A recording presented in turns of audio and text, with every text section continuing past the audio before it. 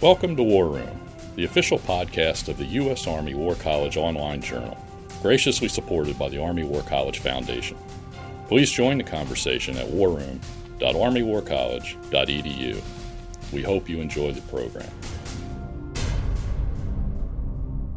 Make sure not to miss a single podcast and subscribe to A Better Peace, the War Room podcast, at iTunes, Google Play, or your favorite subscription service. The views expressed in this presentation are those of the speakers and do not necessarily reflect those of the U.S. Army War College, U.S. Army, or Department of Defense. Welcome to A Better Peace, the War Room podcast. I'm Ron Granieri, professor of history in the Department of National Security and Strategy at the U.S. Army War College and podcast editor of the War Room. It's a pleasure to have you with us. Launch Operation Plum Blossom. This portentous phrase from the leader of the People's Republic of China signals the start of the long-anticipated military operation to reunite the PRC with the Republic of China on Taiwan. Beijing's decision to recover, quote, this rebellious island, unquote, unleashes a brutal and destructive conflict that spreads throughout the Indo-Pacific and threatens to upend world order in the summer of 2028. At least that is the scenario in the new novel by Mick Ryan, White Sun War, The Campaign for Taiwan. In itself, the publication of such a novel may not be particularly newsworthy and would perhaps compete for attention and space on bookstore shelves with many other fictional accounts of future wars. In this case, however, we at A Better Peace have taken a closer interest in the book because the author of White Sun War is one of the most influential experts on modern warfare writing in English today. When Mick Ryan speculates about why and how such a war could be fought and how it could end, it's worth our time to talk it over. His narrative offers perspectives on both the centers of political power and the tip of the military spear, discussing the technology and strategy that would shape the war and perhaps the future of the world. Thus, we are delighted to have Mick Ryan with us today on A Better Peace. Thanks, Ron. It's great to be with you. Thank you, Mick. You are a retired Major General in the Australian Army, a graduate of the Johns Hopkins University School of Advanced International Studies and the U.S. Marine Corps University Command and Staff College and School of Advanced Warfighting. In his 35-year military career, General Ryan has commanded at platoon, squadron, regiment, task force, and brigade level, and also commanded the Australian Defence College in Canberra, Australia, from 2018 to 2021. A leading commentator on the theory and practice of modern war, he is often in demand in print and audiovisual media and is the author of War Transformed, from U.S. Naval Institute books, as well as a variety of other articles. And we are delighted to have you with us today. Welcome to A Better Peace, General Ryan. Thanks, Ron. It's great to be with you. That was a pretty good wrap to start off with. I better deliver now. That's right. No pressure, sir. I'm sure we can figure this out. So I got to ask, right? You've written about the future of war. What made you decide to write a novel? Well, I'd written about it from an evidence-based, factual point of view. I mean, some of it's speculative, of course, but I also wanted to apply some of the things that I'd written about. The 7 trends of future war identified in War Transformed have all played out in Ukraine, and I wanted to look at it in a different scenario. And for me, the best way to do that was narrative. Books like Ghost Fleet, Burn In, and if you look back further, Red Storm Rising, Third World War by John Hackett, have been enormously influential because they start from a basis of good knowledge about military affairs, about soldiers, sailors, airmen and women, how they think and work, and then project that slightly into the future. And if I could steal a phrase from Peter Singer, I wanted to blend up some vegetables in my kid's milkshake. Fiction is a way to learn, but Right. It's more accessible and hopefully more enjoyable than reading non-fiction books, which a lot of people don't really enjoy doing. Sure. Well, and that gets to this interesting question about when you're writing a novel, you get to control what happens, right? Especially when you're creating characters and scenes. How do you balance efforts at verisimilitude with your storytelling preferences, right? Do you, and I was trying to think about how to phrase this question, right? Did you game out certain things, like roll the dice and see how things would turn out in sort of a game before you decided how the story would play out? Or do you let your sort of imagination take over? One of the great things about writing a novel is you get to make stuff up. You don't get to do that on a war college course or in a non-fiction book.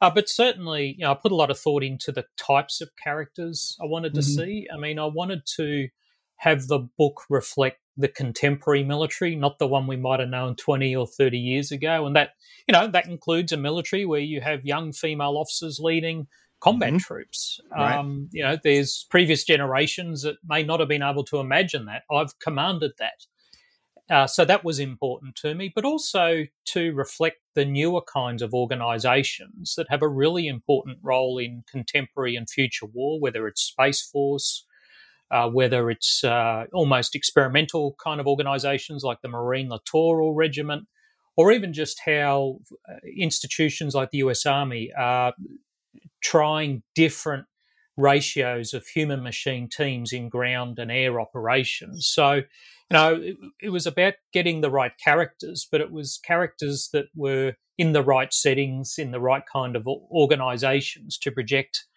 the military as it is and as it might be, not what we thought it was 10 years ago. Right.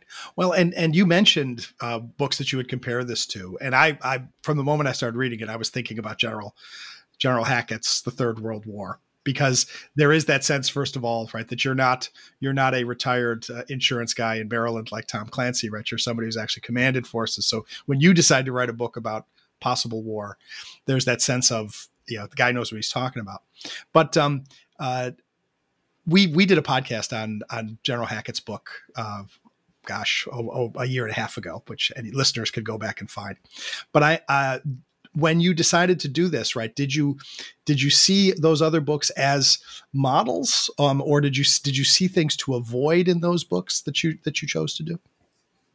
Well, John Hackett as an individual is a model. I mean, he was Totally. a very accomplished soldier and leader who wrote both fiction and non-fiction. I mean, he wrote Third World War, but he also wrote other books, including The Profession of Arms, which is an essential reference for military people who want to understand where they come from and where they might be at the moment with their profession.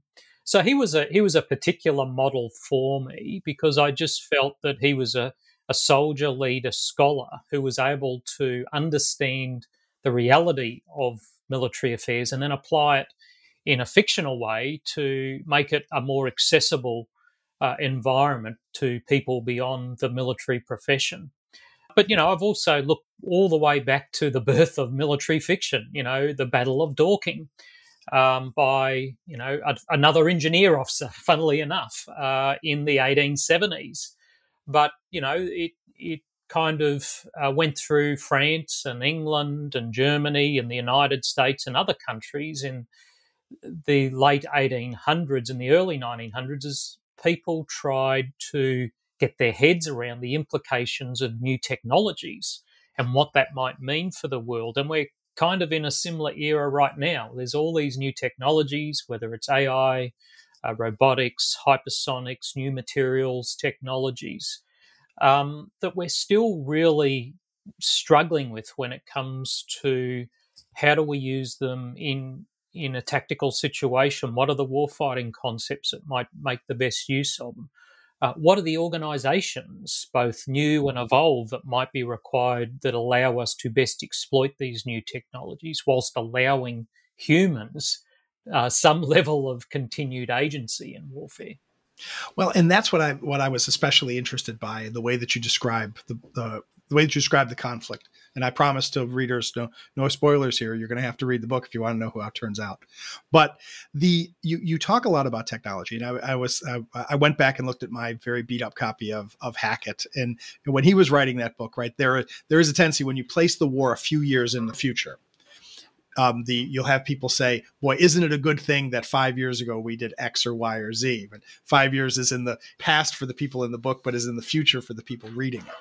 And so when you decided which technologies to talk about, how did you balance a sense of these are technologies that we know about and we know that are just being developed, and at what point do you decide to push it a little further in a way to advocate for greater change rather than simply describing changes that are at work? Yeah, it's a tough balance to get right, but the great thing about being a retired general is that you can push things well beyond the rice bowls of those who have specific projects or programs going, and to say, well, maybe that project or maybe that approach is a dead end rather than the start of something new.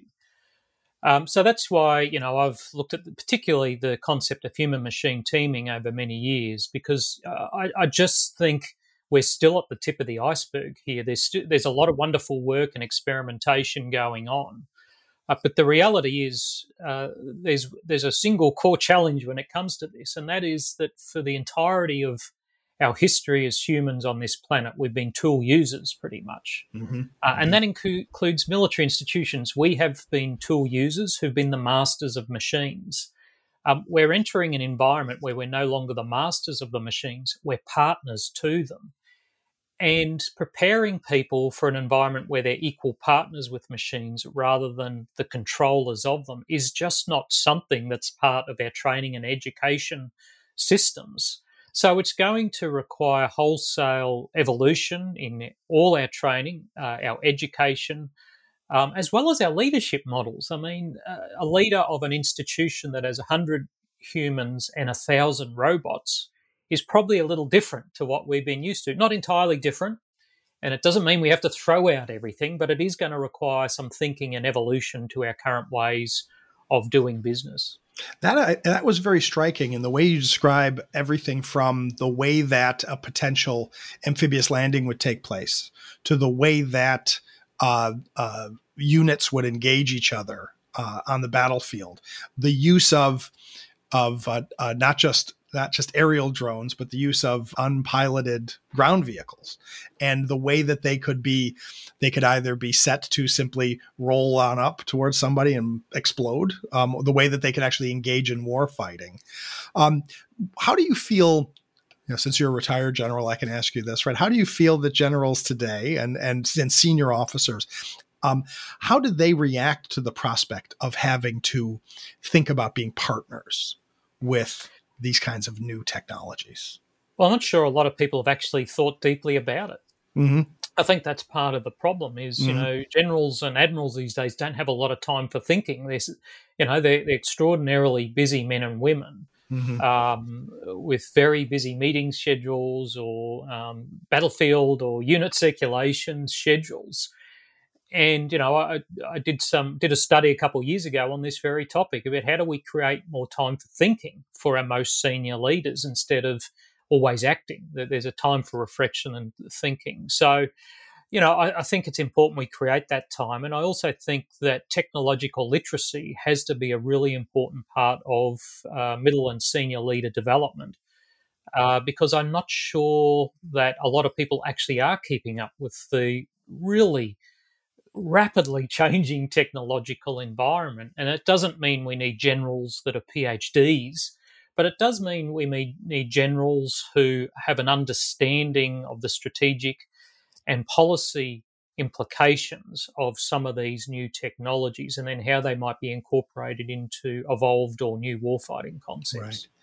Well, and it gets to that difficult question is when we begin to include more, say, robot technology in fighting, does that then create, does that make war, I won't say better or worse because those aren't terms we should use with war, but does it make war more or less destructive if an officer feels as though, well, I'm not actually risking the lives of that many human beings. I'm just throwing these machines into the fight. There's always the joke, right? The young enlisted person is told, don't lose your rifle. That rifle costs more than, you'll have to pay us back for that. But how do we think about how people will use these kinds of technologies, right? Will they be likely to be, let's say, more profligate, or will they get nervous because they think that's an expensive piece of technology? I don't want that coming out of my retirement pay.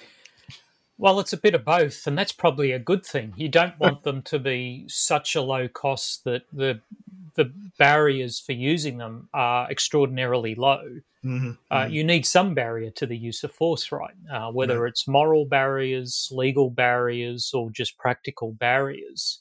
In democracies, we have pretty high standards for the use of force because we take seriously the taking of human life. I mean, it is a profound responsibility in the profession of arms to take life, but do it responsibly, proportionately, discriminately, and legally and ethically. And balancing all those things up as a human, we're still going to have to work through those issues for robots as well. Killing another human, whether it's by a robot or a human, has that responsibility, both by military and political leaders. So there may be, some kind of tendency to think, well, this makes war fighting easier. Mm-hmm. But I'm not sure that it will. I think it will still have the same fog and friction that we've always had.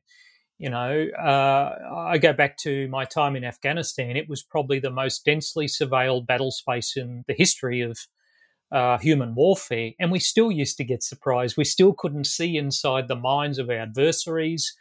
We still couldn't use that technology to change the will of our adversaries. So these are the kind of things that we're still going to have to think through, regardless of the levels of technology or the numbers of robotic systems or clever algorithms that we might deploy as part of our military institutions. Sure. Well, and when you talk about technology that has serious moral and political and legal implications, right? I have to ask about nuclear weapons.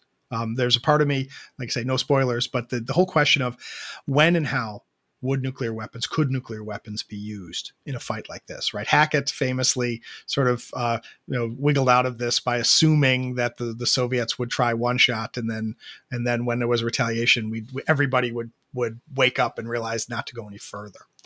But how do you imagine any future war will deal with the dangers of escalation?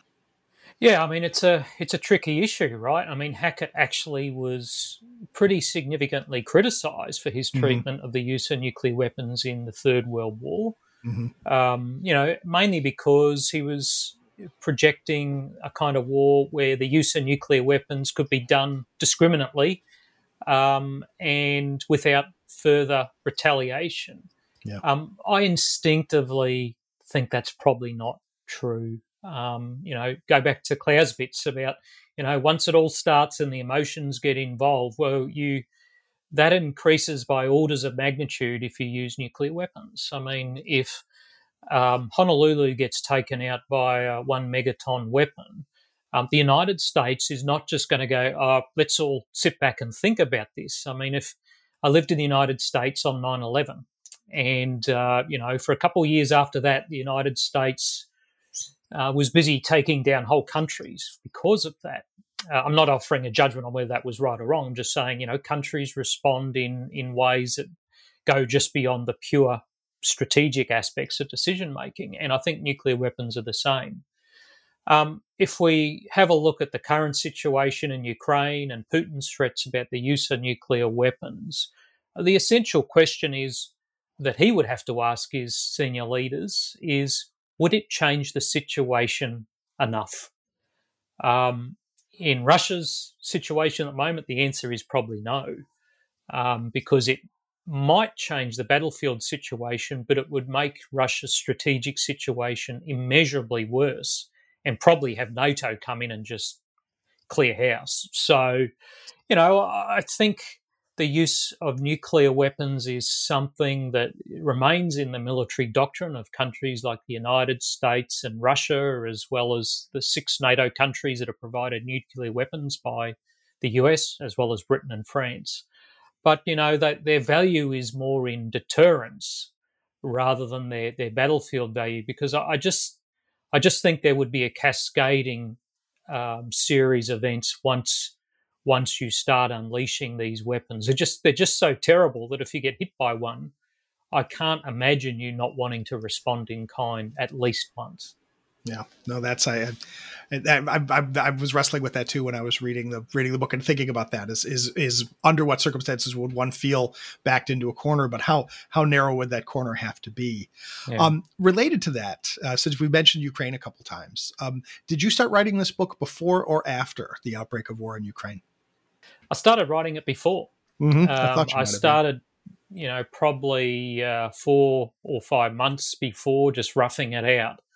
But the the lessons of Ukraine certainly have influenced it. I mean, I finished it several months after the invasion, after the Ukrainians had pushed the Russians out of northern Ukraine, and probably just before, the Russians' eastern campaign commenced in the middle of 2022.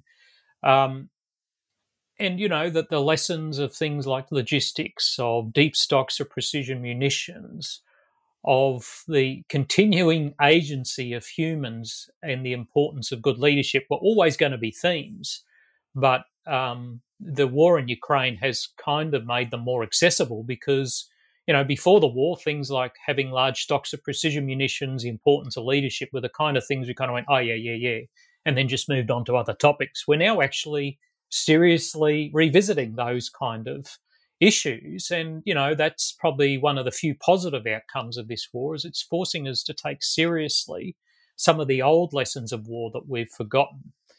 But it also reinforces to us the terrible humanitarian and moral costs of war and why we shouldn't jump into these things without really, really deep thought and consideration. Well, and that gets to the political questions that go into this war, sort of the circumstances under which, say, the People's Republic would decide that it's not enough to threaten, it's not enough to prepare for it, but that they're willing to take that step. And the issue of how that would play politically elsewhere. I don't think it's a spoiler to say that you offer insights into what you think would be going on at the very top of the leadership of the People's Republic, but you don't have a lot of discussion at the very top of, say, the American or the political system. And there was a part of me that thinks there's a certain humility that comes with you're less likely to write about stuff that you know something about, but you're willing to speculate about areas that are themselves sort of let's say inscrutable. But how do we imagine the politics? Because I one thing that especially for Australians who are listening to this is you do stick in a couple of interesting jabs at Australian politics, right? You actually have a line about how badly prepared they were for the war before it started. And you note that there is the possibility of a Chinese-inspired secessionist movement in Western Australia. Basically, through the implication is that those same Chinese extractive industries in the West, that they would influence things in Australia. And so I gotta ask, right? Are you that concerned about your countrymen, or is this just a way for us to think about the various possibilities of political disagreement within the West that could happen? No, there's a certain amount of fact there, unfortunately. Yeah. And unfortunately, it's just been played out with our new strategic review that's been called the most substantial review since the Second World War, when it's probably not going to result in too many changes and there's no new money. It's hard to transform without new money when other countries are doubling their spending, like Japan, and the US is increasing its. So, that is a real concern that's been validated by that. And, our Western Australian state has secessionist tendencies. We have a premier there that's just returned from a trip to Beijing. Oh, really? In some respects, with quite positive reviews of his discussions there, which, having state-level politicians conducting foreign affairs is not something you allow in the US, and we shouldn't be allowing it here, to be quite frank. We probably need to look at our constitution in that respect. And for me, it was just a way of saying to American audiences, you need to know your enemy, but boy, you also need to understand your allies. And that's something, having worked with the US on multiple occasions over more than 2 decades, it's something that sometimes the US assumes away. That you're just, because you're on our side, you're just like us. Well, that's not always the case. And if you have a look at the Brits and the Americans in the Second World War, there was a huge amount of discrepancy and disagreement. They had common values and common ends, but how they got there was often arrived at through great debate. And, this is kind of my way of saying to the US, make sure you understand your allies and your friends and partners well, because this is going to be a pretty tough fight if we have to do it. And you can't afford to have divisions in the alliance if you're going to fight the Chinese. Right. Well, and that looms over the book, right? It looms over the question of how would the Taiwanese respond? To what extent would a PRC decision to invade Taiwan would essentially, that perhaps the Chinese would go into the war assuming that some section of the population of Taiwan would welcome the People's Republic. But the moment that the first shots are fired, right, years and years of careful diplomacy and political rhetoric about peaceful transition would be thrown out the window. Which gets back to that idea of, what circumstances do you think it would take for a leadership in Beijing to decide we can't wait any longer? We have to act now. Yeah, I mean, there's a couple of things to unpack there. Firstly, the leadership in Beijing won't be making any decision. It will be the president. Having just come back from a week in Taiwan, speaking to people at the deputy and ministerial level there, as well as think tanks and other institutions, the strong view there is since the 20th Party Congress, Xi has even narrowed the echo chamber around him, and the decision making is almost exclusively his province. And there is deep concern that in seeking a fourth term, he will do something about Taiwan to justify that. The second issue you raised is about people and their will to fight.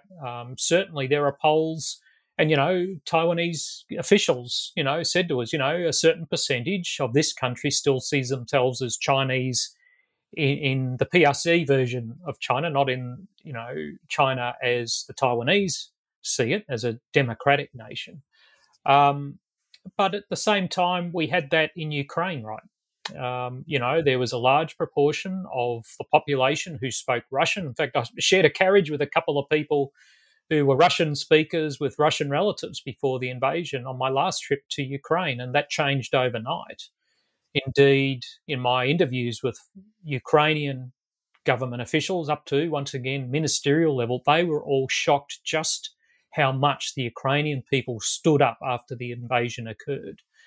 My suspicion is you'll see something the same in Taiwan if push comes to shove. There is no way the people of Taiwan could live the life they live now under the People's Republic of China. It's unthinkable. And it would not be a small difference. There might be a common language, but boy, the political systems are extraordinarily different. One's free and one's not. And I think we would see the Taiwanese people stand up, as I've portrayed in this book. Right. Well, and because I think about that too, right? That perhaps 15 years ago, one could start to talk about some sort of peaceful coming together. But after Hong Kong, the way that the Xi government has cracked down on Hong Kong, it's hard to believe those promises of one people, two systems, or whatever. And so that is an interesting question. But then we get to the where we just have a few minutes left. But the question of the alliance politics of such a war.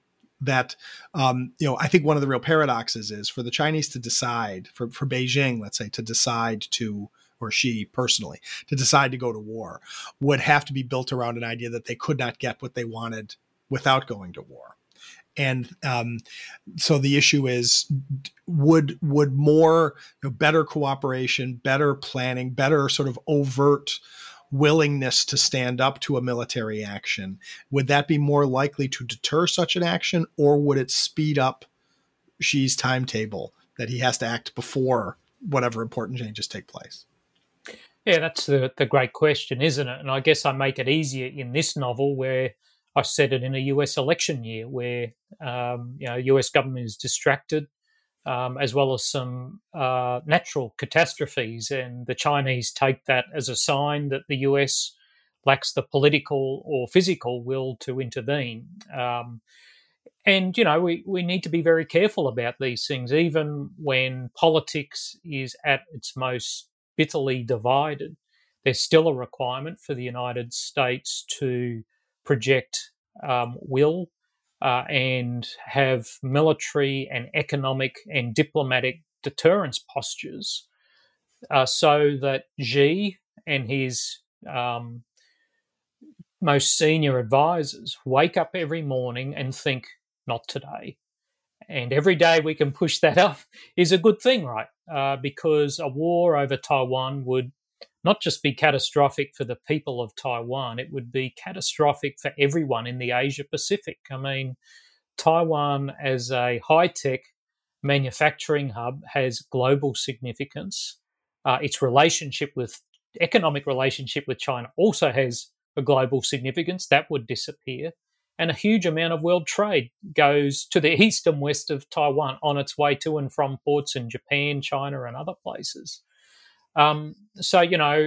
Deterrence, and it has to be led by the US. I mean, it's the big player globally and regionally, but contributions by other countries will be important, noting that there is not and unlikely to be in the future an Asian version of NATO. So we need different regional security architectures and agreements and relationships to underpin that deterrence posture.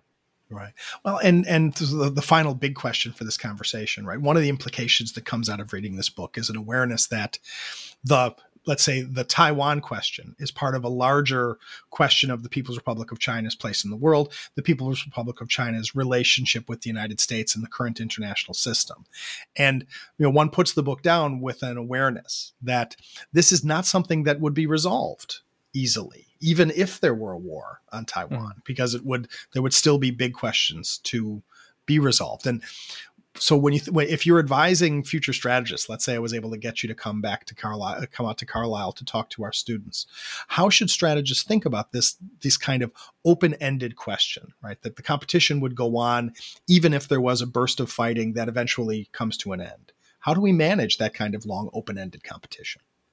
Well, this is something I've been thinking about for Ukraine. My next book is all about lessons from Ukraine, and I've got a whole chapter on the theory of victory for Ukraine. And as it would be for Taiwan, for Ukraine, the theory of victory cannot just be winning the war. I mean, you have to win the peace. So even as soldiers, we have to have an eye to not just winning militarily, but how do you prepare for, how do you undertake those things that provide the foundation for winning the peace, whether it's justice, whether it's reconstruction, whether it's societal integration, whether it's long-term security guarantees. So, we need to be about sustainable solutions where a society can move past the war bit and build prosperity, whilst at the same time understanding it has to ensure its national security requirements. Right. Well, and trying to think about what conflicts would mean and how we can avoid them, how we can make sure that it's not today and put it off, but then how we can be prepared if they do come or when they do come that's the challenge for strategists. And I think strategists would probably find it very interesting to take a look at White Sun War, The Campaign for Taiwan by General Mick Ryan. I hope this conversation has piqued your curiosity. It is available in bookstores now. General Ryan, thanks so much for joining us on A Better Peace to talk about your work. Thanks, Ron. It's been great to talk with you today. And thanks to all of you for listening in. Please send us your comments on this program and all the programs. Send us your suggestions for future programs. We're always interested in hearing from you. Please take a moment and subscribe to A Better Peace on your podcatcher of choice, because with conversations like this, how could you not want to subscribe to A Better Peace? And after you have subscribed, please take a moment to rate and review this podcast, because that's how more people can find out about us. We're always interested in growing this community for conversations like this one. And even if this conversation is over, we look forward to welcoming you next time. So until next time, from the War Room, I'm Ron Granieri. And that concludes our program. Thank you for listening. The views expressed in this podcast reflect those of the speakers and do not necessarily reflect the views, policies, or positions of the U.S. Army or the Department of Defense. Let us know what you think. Provide us your feedback, comments, or suggestions through our webpage at warroom.armywarcollege.edu. And have a great day.